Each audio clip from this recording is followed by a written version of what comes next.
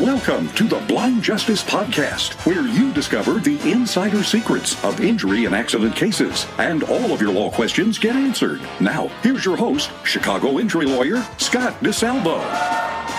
Hey guys, here we are back again with another podcast, and it's your favorite injury lawyer, Scott DeSalvo, broadcasting from the palatial studios of the conference room in my law office. It's been a little while since I've done a podcast, but I'm excited to tell you that today we've got a chiropractic physician, Dr. Scott Fladland, in studio here, and we'll be interviewing him in a little bit. I'm pretty excited about it because I think it's a great opportunity for all of you folks to hear some stuff that a doc has to say about chiropractic practice, medicine, injuries, and frankly, I'm going to exploit this opportunity to ask him questions because I never went to medical school. I never took anatomy. All the medicine I know is just from practicing law, and anytime I can have any sort of medical professional, whether it be a surgeon, a chiropractor, physical therapist, nurse, I love to get them sort of off the clock and off duty because there's all these questions you have when you represent injured people in a case, and you don't have much opportunity to learn the details of the medicine. So when you can get a character like Dr. Fladland, off the clock and ask him some questions, it's always a great opportunity. Great opportunity for you too, because I think he's a great communicator, knows a lot, and I'm excited to have him here in the studio. So without further ado, let's bring in Dr. Scott Fladland.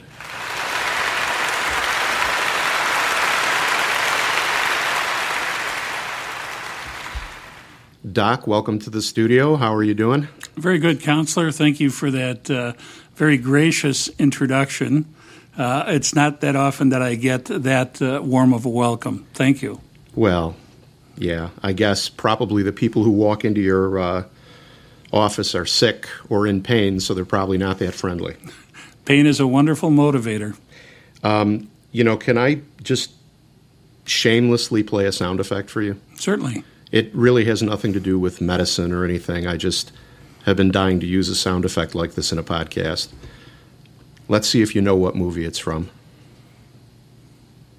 How's your law practice? Not too good. I only got the one client. I love movies. I don't know what that's from. I got you stumped. I just watched it again. It's Paul Newman in The Verdict. Oh, okay. I've got all these sound effects that I prepared for the podcast, but I never have an opportunity to use them. So sorry for derailing the interview. Thank you so much for coming in and agreeing to talk today. Thank you for the invitation. So I'll tell you what. Why don't you I'm going to ask you some questions here, and you can pretty much talk about whatever you think would benefit, just regular people who aren't doctors and aren't lawyers. And, I want people, I try to educate people and have a little fun on the podcast. So I'm going to ask you some questions, but don't feel like you're locked in, right? So this is not like I'm going to be cross-examined by opposing counsel, and people are going to be jumping up and calling me names and doing all sorts of other things? Well, look, I'm not going to swear you in, but I'm willing to call you names if you'd like. Okay. Do I pay extra for that? Maybe we should keep the name calling after the podcast. Okay, very good. We'll see how you do. So can you start off with, I think most people have heard chiropractor. They know what a chiropractor is. Can you tell me a little bit about chiropractic and how a chiropractic practice is different than like seeing a medical doctor? Okay. For this conversation, I'm going to keep most of this limited to the way that a chiropractic physician operates in a injury situation, whether it's motor vehicle or if it's going to be work-related. Understand, just for background, there are many chiropractic physicians, never see injured people. They do all sorts of other types of treatment for other types of issues. With it, when it's related to a injury, the chiropractic physician is going to take a look at the patient from a musculoskeletal viewpoint. What can they not do that they used to be able to do? how did they get injured? Were they thrown through a plate glass window, barroom fight, thrown through the windshield of a car, run over by an 18-wheeler? And instead of just prescribing medication, the chiropractic physician will take a structural viewpoint, get whatever diagnostic imaging needs to be taken care of, X-ray, CT, MRI, rare cases, PET scans, and we'll work with them from a chiropractic standpoint, working with them from a structural standpoint, maybe nutritional, to help the tissues that have been injured to heal. Chiropractors, myself included. I work with a lot of other types of practitioners, including orthopedic surgeons, neurologists, pain management physicians, sometimes even with physical therapists if we have to do some reconditioning. The primary treatment that a chiropractic physician uses is called a chiropractic manipulation. It's the part where the patient will discuss that they can feel their bones are being cracked. And the terminology is called a chiropractic adjustment. The joints don't move the way that they're supposed to move. They are not broken, but their ligaments are not working the way they're supposed to. The tendons aren't working the way they're supposed to. The muscles are not working the way they're supposed to. We will work with them to make that function the way that it should. Yeah, you got me where I wanted to go. It seems like, I guess we should tell the audience that you actually treated me when I had some neck and shoulder problems. Okay, well, that's good because now we've handled all of those privacy issues. Right, HIPAA is complied with, but I guess I feel like I'm sort of putting my money where my mouth is by letting the folks know that I actually went to you for care myself. Seems like chiropractors are very into what sort of like alignment are the bones in, and then like the connective tissue and soft tissues of the body. Am I in the ballpark there? Yes. Okay. Yeah, one of the things that chiropractors get accused of, and it's usually put in a negative spin, but chiropractors are taking care of soft tissue injuries. Yes, we take care of soft tissue injuries because it's the soft tissues that hold the bones in place where they're supposed to be so they don't pinch on the nerves and cause all of these other problems. So just because you don't have a broken bone doesn't mean you're not hurt. It usually means that you're probably hurt more. And when I get accused of only taking care of soft tissue injuries, so when somebody's having a heart attack, what bone have a problem? That is a soft tissue injury. Is a heart attack, is that a serious injury? Yes. Well, and the brain and your eyes are all soft tissue as well, right? Well, thank you for making my case. I appreciate that. Yet more evidence that this is not adversarial. I remember, over the years I've taken chiropractors' DEPs. You guys do a hell of a lot of schooling, and you have the same anatomy. Like I got into detail with one guy one time. Frankly, I don't remember whether it was a DEP or whether we were at a social event, and I was talking to the guy. The curriculum for a medical doctor and a chiro, a lot of it is the same stuff. The medical doctor, I think they have 10 years, and then a specialty. Chiropractic physicians, 4 years of undergraduate, 5 years of chiropractic school. So that's at 9, and then if you want to specialize and do radiology or do orthopedics, you can go on and you can specialize as well. So difference might be a year at the most, but we know the same anatomy. Your anatomy is the same as mine, although parts of mine are larger than yours. Boom, boom. Only because I weigh more than you. But we also have to understand, we call it toxicology in chiropractic. In medicine, it's the understanding of the drugs and how they interact with the body. My patients when I see them, many times they're on medication. I need to know what those medications are, what they are designed to do for the body, and what the upside and what the downside of that is. I don't prescribe the medication. I do not take patients off of medication, but I have to understand why they're taking it and what is trying to be altered. Cool. I'm probably a terrible interviewer. I guess we should introduce you a little bit too, though. You didn't just start your chiropractic practice last week, right? No. Okay. So can you tell us a little bit, like, why did you go into chiropractic, how long you've been doing it, where's your office, what kind of patients do you focus on? Okay. I am downtown Chicago in the Loop. I've been down here for 30 years. I see patients Monday through Friday. I see mostly musculoskeletal problems, although not all of the people in my practice are musculoskeletal. And as I stated previously, other chiropractors see things other than musculoskeletal. In my case, that's what I pretty much limit myself to. If I have somebody that needs something else, I'll send them to another chiropractor. Also, in my toolbox are medical physicians and also physical therapists. They're all just a part of the bag of tricks that I work with. The reason I got into chiropractic, I'm originally from Wisconsin. Yeah, hey there, yeah. The land of cheese up there, yeah. Hey there, ho there, yeah, hey, hey. Yes. So you've been there too. And my father was a chiropractor for about 48 or 49 years. When I was looking at what I wanted to do for a quotation marks real job, I had an uncle that was a thoracic surgeon. Didn't like it. His patients died. All right. I looked at what my dad did, grew up around it. You know what? His patients didn't die from what he was doing, and he helped a lot of people.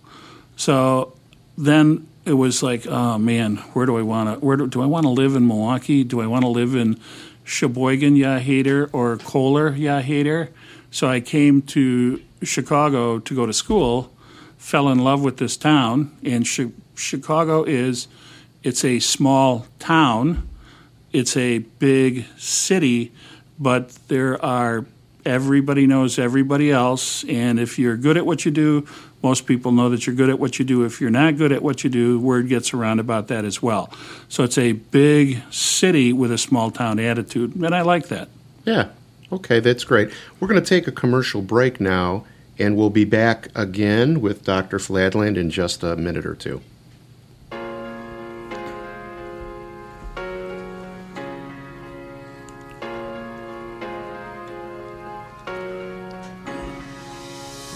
You get me low, but I'm not dysfunctional. Tear down one wall, but I'm three-dimensional. You can never crush me from inside. Well, we're back with Dr. Fladland, and let's talk brass tacks, okay? All right. What percent of your people have neck and back? See, the reason I'm asking you this question is a lot of the people, probably half my practice is car crash cases, and the vast majority of my car crash cases are a neck or a back only, or a neck and a back along with somebody banging their head or shoulder or knee. But there's this common car crash deal in my practice where we get a lot of neck and back injuries. So I'm curious, what percentage of your practice is neck and back? From car crash, a large portion is neck and back, but because people are in different types of positions during the crash, we wind up seeing shoulders, knees, ankle, wrist.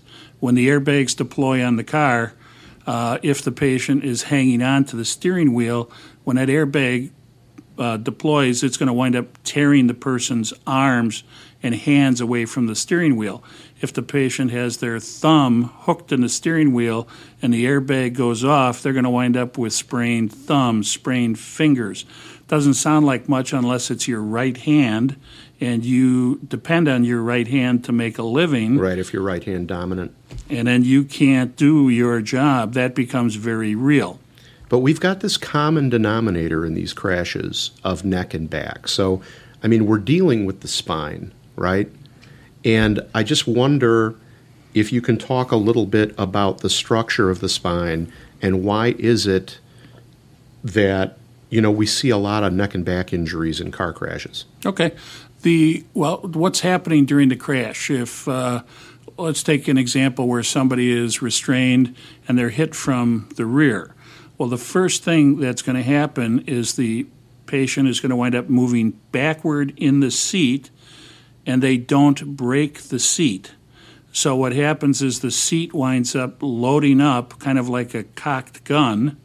Then as the collision starts to stop, strange concept, but as the vehicle stops moving, the patient is being thrown forward because of the G-forces inside of the vehicle, plus the seat did not break, so all of it loaded up like a giant spring, and now it is throwing the patient against the restraints. So the patient is being thrown against the restraints. It's putting a tremendous load on the lumbar spine, on the low back, and the neck is being thrown forward, and those are 33 bones. They're fairly small. They're held together by ligaments, and they stretch, so you wind up stretching those ligaments. Ligaments are not meant to be stretched, and kind of like like the elastic in your underwear. You can take the elastic and you can stretch it so far, but if you go beyond that, you start to tear those ligaments, and they don't always bounce back the way that they're supposed to. And from between each of those vertebrae, you're going to have nerves that exit the spine, and they're going to go out into your arms, into your legs, down to your hands, down to your feet. And it's not uncommon when people get numbness, tingling down into their arms, into their hands, into their feet, into their legs. Nothing's wrong with that part of the body, but they stretch the nerves, and that's causing a lot of problems. So it's actually the nerves being pinched or injured a little bit. Correct. I mean, one of the things I get into it, I fight with defense attorneys sometimes about an MRI that doesn't show like a clear nerve impingement. I always feel like, look, man, it's not binary, right? It's not yes or no. It's degree, right? Correct. I mean, can't you have an MRI that shows a nerve root that doesn't look like it's been compromised, but there's still the nerve being pinched a little bit that's causing some tingling? Yes. And that's the question is always, okay, so it doesn't show up on an MRI. Is it real? The answer is yes, it's real. Even when people have that pain rating, we'll use the arm, pain rating down the arm, numbness, tingling, skin is crawling, those types of activities, the MRI many times will come up negative. That's actually a good thing for the patient because you know that this is should resolve somewhat within a reasonable amount of time. When you see those other types of lesions, those other types of injuries that you were talking about, outcomes for the case are going to start going downhill, and instead of the patient getting better 6 weeks, 8 weeks, 10 weeks, 12 weeks, now you're going to get into 6 months to a year of treatment, and that's more devastating. So having a negative MRI is a positive thing for the patient. Does not mean that they're not injured, but it does mean that it's not going to be as bad of an injury. The other thing that the doctor can do to help to further illuminate what the injury is, you can have MRIs performed with the neck bent forward or with the neck bent backwards. The way that an MRI is usually taken, the neck is just in a straight position. As soon as you take the neck and you bend it forward, if you've stretched some of those ligaments, which probably won't show up in just a neutral MRI, it will start showing up in some of the x-rays, and it'll start showing up in the MRI because instead of the spine bending forward or backwards smoothly, it's going to look like stair-stepping. So you can actually do like an MRI or an x-ray without the neck just in the neutral position. You can do it where somebody's head is a little bit forward or a little bit back, yeah? Yes. And then just because the bones and everything is in alignment when somebody's head is straight up, if they go forward with their head a little bit and the ligaments are stretched, the bones are going to look out of place. That's correct. And that's how you know the ligaments are stretched. Correct. Yeah. I wish everyone on a jury on every case I handle understood that. I don't know if you're aware of it. You might be, but insurance companies really don't like what do you call those, positional x-rays or flexion extension? Yeah, they hate them. From my experience, why do they hate them? It costs them money. Why does it cost them money? Because injured people get compensated if we can prove to juries that it's a real injury. Very good. Right. Yep. Right. So. Yeah. It's unfortunate. I went to a seminar where a guy was talking about the flexion extension x-rays, and it made a lot of sense to me. But a lot of times doctors kind of go with the flow. And I could be wrong. I mean, this is just my experience. I feel like sometimes doctors are hesitant to fight some of these battles, or maybe it's just that it's hard to find attorneys that are willing to fight the battle and force the insurance company to accept legitimacy of this stuff by going to verdict on cases where you rely on a flexion extension x-ray. Well, the other thing is, I shouldn't say the problem. One of the issues is in the emergency room, you have to understand what the emergency room doctor, the only thing that the emergency room doctor cares about, are you going to live or are you going to die? Other than that, they just want to get you out of there. It's the job of the second doctor to take a look at those x-rays. Okay, so nothing is broken, doesn't mean that they're not injured. Do the exam. You know what? This patient is going to benefit from having a flexion extension exercise. It's going to help to prove that there's a problem. And the doctor has to be willing to fight for the patient's rights. Not every attorney wants to do that. Now, my job when I'm doing this, and if you're plaintiff counsel, if you're the attorney for the doctor, if you're the attorney for the patient, it's my job to give you credible evidence that you can defend the patient. So, and you can get the patient the type of settlement that they need. Yeah. If the doctor's not willing to do that, it makes your job really tough. But honestly, it's a rare insight that you have that you even understand that. And I tend not to blame doctors. I presume that anyone who went into medicine wants to treat patients. They don't want to spend their time in depositions and spend their times at trial.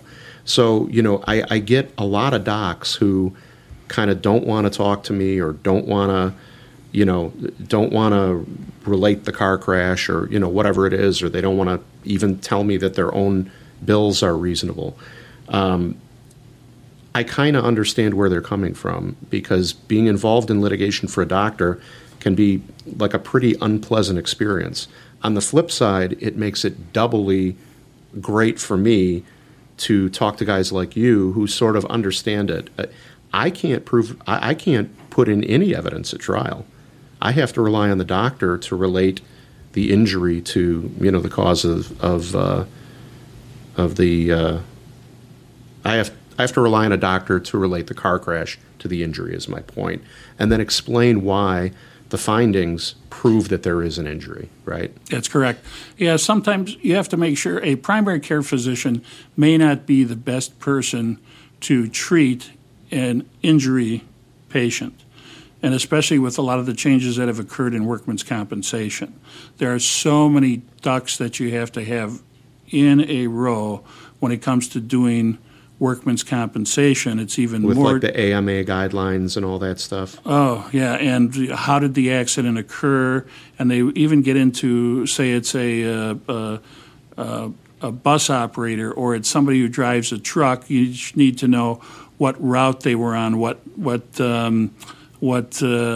it was reported to. You have to have everything has to be line up and it has to make sense. Whereas if it's even with a car accident person, you need to know where the accident happened, where in the city, where the vehicle was struck. Did they hit anything inside of the vehicle? If you have 4 people in one car and they are involved in a motor vehicle collision, not every person in that car is going to have the same injuries. If you have that happen, for me, that's a huge red flag. You have somebody that's behind the steering wheel. Well, they're going to have to deal with the steering wheel. If you have somebody in the back seat and they're not wearing a safety belt, they're going to have another issue. If your patient is in the death seat, which is the front passenger seat, they're going to have a whole bunch of other issues. That's a great point, and I think a lot of people don't think about it that much. You can take 4 people in a car crash, take 4 other people, same car, same kind of crash. All 4 of them could have injuries, or none of them could have injuries. But if all 4 of them have injuries, they're not going to have identical injuries. It's very unlikely. Correct. I wanted to talk to you a little bit about how the spine is sort of a great system for shock absorbing vertically, but not horizontally. But I think that you did a pretty good job of that when you were explaining like the whiplash forces. You've got your vertebrae set and then discs in between the vertebrae as shock absorbers. That's great when you're bouncing up and down, walking or jogging. Not so great when you get a horizontal or lateral force on the neck or back. That is correct. We have all now, instead of being straight forward and backward, which the spine is designed to move very simply forward and backward, those are your greatest ranges of motion. When you bend left to right, sideways, you have the ranges of motion are about 1/2 to 1/3 of what they are going forward and backward. Plus, there are a lot of little joints that are in between, that are up above and below the disc, that are basically designed to move forward and backward only. Now, if you start taking them and you're going left to right, right to left, you're going to put extra strain on those. Each of those joints, in between each vertebrae, you have a disc, a jelly-filled donut, and then each one of those joints that allow you to move forward and backward, those are fluid-filled joints. So when you take and you start moving left to right, now you're going to stretch the joint capsule on one side, you're going to compress it on the other side, so now you have same vertebrae, you have 2 different injuries on the left side versus the right side of the spine, which makes it even more challenging. Yeah. Well, Doc, I see where I don't mean to cut you off, but I actually have probably 6 more questions for you, but I see that we're running out of time. So, before we go, how can people reach you if they want to talk to you? Best way is my phone, 312-346-7313. And your last name is spelled F as in Frank, L-A-N-D, F-L-A-D-L-A-N-D. Very good on the second attempt. Okay. Yeah, well, I've been called worse, especially by my wife. Yeah, that's true. Well, look, Doc, thanks again for coming in. I really appreciate it, folks. Dr. Fladland.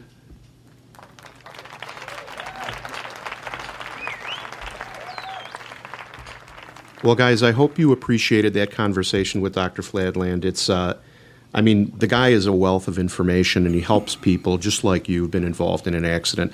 If you've been hurt, or even if you haven't been involved in an accident, you need chiro care, or you have a question, I'm sure Dr. Fladland be happy to answer your questions, and you can tell he's a great guy. Hoping to have him back so we can get to some more of this stuff. As usual, when I'm talking to the guy, time just flies. So thanks for listening. We'll have another podcast ready for you next week. By the grace of God, maybe Fladland will come back and do a little more talking. And thanks for watching. Or, well, I guess thanks. Thanks for listening, I guess is what I should say. So thanks again. Thanks for listening. I truly hope that the information in the podcast helps you no matter the situation you find yourself in. But you might need more answers or some more direct help. So there are 3 ways for you easily to find out more and to get help. If you call my toll-free 24-hour helpline, 888-HURT-318, you'll have a couple of options. 888-HURT-318 is my toll-free 24-hour telephone line. You can call that number and speak with my team night or day. First, you can call 888-HURT-318, and you can speak to me for a free consultation about your case or situation. That's always free and no obligation. Second, you can tell the operator that you'd like a free copy of my injury DVD and book. I created the DVD and book, and I give it away for free to injured people who need answers but who might not be ready to talk to a lawyer yet. Same deal, 100% free, 100% no obligation. Third and finally, you can check out my YouTube channel for informative videos about the injury case and claims process, or check out my other podcasts for more information and interesting interviews with people who know different things about various aspects of the law. I've put all of this together to help you and to answer your questions. Now, you can also help me, and I hope that you will. If you enjoyed the podcast and if it helped you at all, please subscribe, and if you can, take a minute and please post a positive review of the show. If you're listening to the podcast on YouTube, like the video and subscribe to my YouTube channel. And if you know anyone who might enjoy the podcast, please spread the word and share it on Facebook. It's my mission to spread good information to as many people as possible, and your liking and reviewing and subscribing to the podcast helps me get the word out. Thanks again. This podcast is for informational and entertainment purposes only. It doesn't substitute for consulting with a lawyer. If you have a case, speak with a lawyer right away.